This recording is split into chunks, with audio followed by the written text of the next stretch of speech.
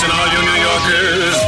Excuse me. Taxi. Okay, man, we're looking around. This is the 77 WABC minicast.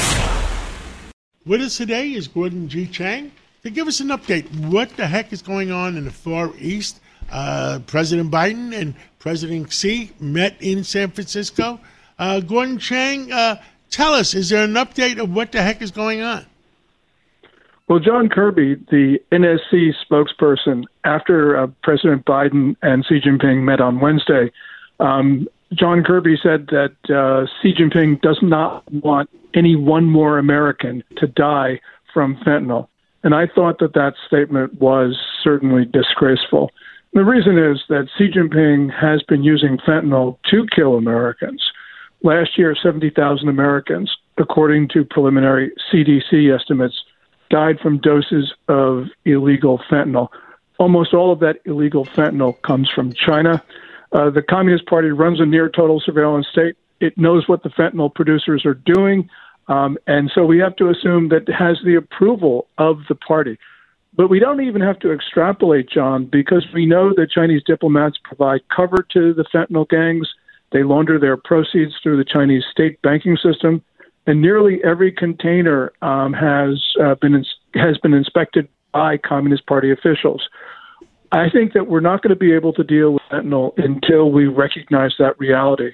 And remember, this is the same Xi Jinping who just agreed with President Biden about fentanyl to stop the flow. He's the who made the exact same promise to President Trump in 2018. And since then, fentanyl flows have increased to records. Well, that's not doesn't sound very good. I mean, the only request I made of China, and we're having a cultural foundation opera at Carnegie Hall on Tuesday, is to consider sending some pandas to New York. I mean, I think that'd make a great tourist attraction, and I think that they'll get another 10 million people in New York. What do you think? Well, it probably would. And matter of fact, when Xi Jinping was speaking to business leaders on Wednesday night, at the end of his speech, he hinted that China was willing to send pandas to California. As we know, just about a week ago, there was a FedEx plane that left Washington, D.C., carrying the last pandas in the U.S. back to China. So Xi Jinping is engaged in panda diplomacy.